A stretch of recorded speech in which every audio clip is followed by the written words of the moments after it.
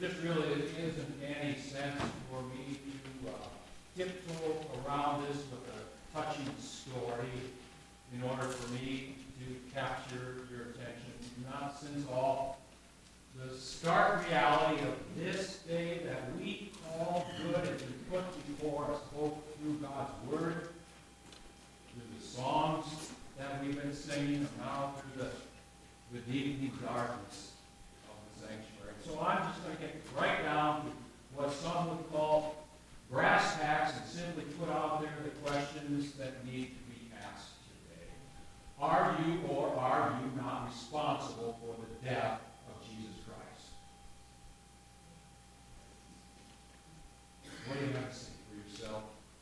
Did he suffer and die on account of your sin?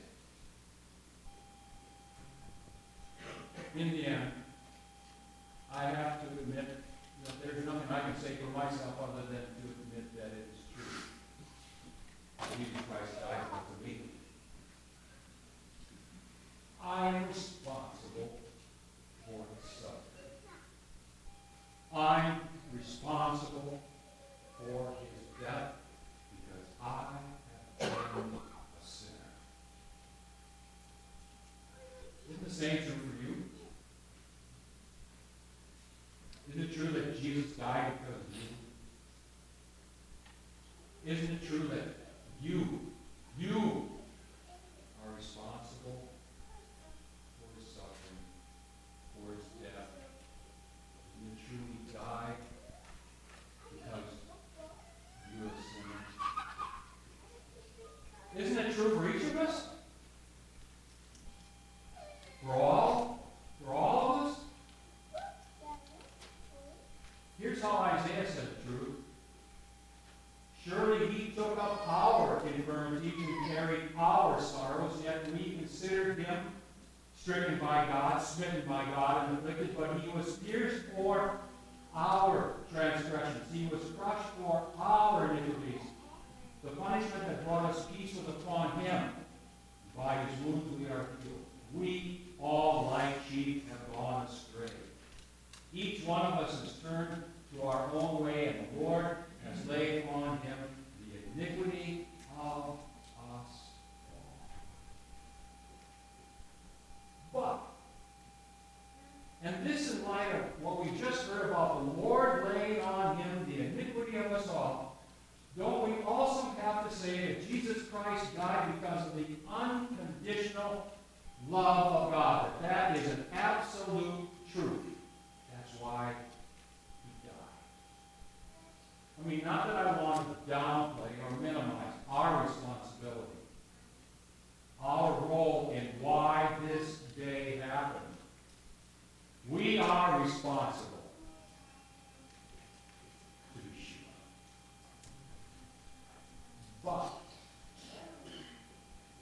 But none of what happened on Good Friday would have happened if it were not for the fact that God loves us with an unconditional and everlasting love. None of it would ever have happened.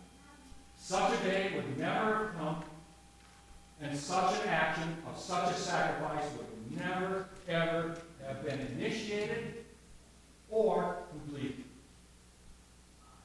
So, when it comes right down to it, we really want to get down to the brass tacks of today and why today happened. We have to say,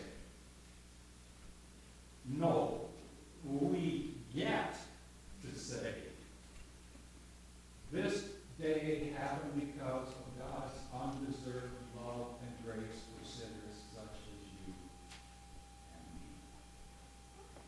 You see, God had a choice. He could have chosen to punish us for our sin. That would have satisfied both his holiness and his justice. That would have held the truth of there being a right and a wrong. It would have held the truth that sin costs, and there is a penalty for sin, and that penalty is death. And no one, absolutely no one, could have argued with God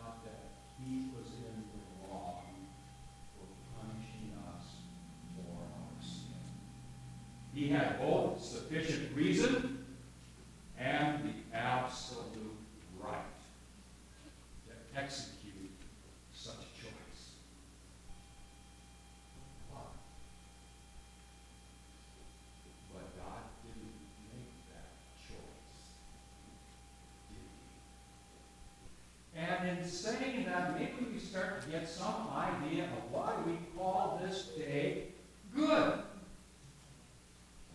This is Good Friday, because on a day long ago, God took all of the punishment of all of our sin and He put it on His own Son. His Son became our substitute. That was the choice both the Father and the Son made. Now, let me reread to you Isaiah 53 with a little different voice inflection. Surely He took up our infirmities, and He carried our sorrows. Yet we considered Him stricken by God, smitten by Him, and afflicted. But He was pierced for our transgressions. He was crushed for our iniquities. And the punishment that brought us peace was upon Him. And with His stripes we are healed. This is Good Friday. Because for every day of the 33 years that Jesus Christ lived, God's own Son had assumed our responsibility to live according to the will and the law of God, and up to that day, including that day, Jesus Christ never sinned once. His was a perfect life in every thought, every word, every deed. And so He could become the substitute for sinners. He could assume our responsibility for sin. And that was the choice He made. This is Good Friday, because on this day long ago, Jesus Christ laid down His life, His perfect life, as a sacrifice and payment for our sins. His perfect sacrifice satisfied the justice of God, and His perfect sacrifice satisfied the holiness of God. This is Good Friday, because on this day long ago, on the basis of Jesus' sacrifice of His sinless life, it became morally possible for God to forgive us.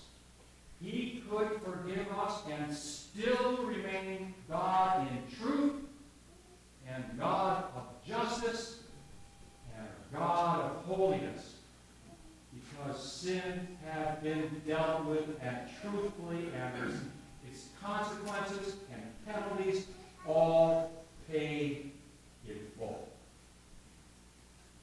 Jesus did it all. He paid it all. He died for all. And that is enough to take care of our responsibility for the events of this day long ago. Our sins have been atoned for. They have. We have been forgiven. The only thing we need to do is believe it's true. Isaiah says this as he opens up chapter 53, which is known as the suffering servant chapter. He asks this question: who has believed our report and our message?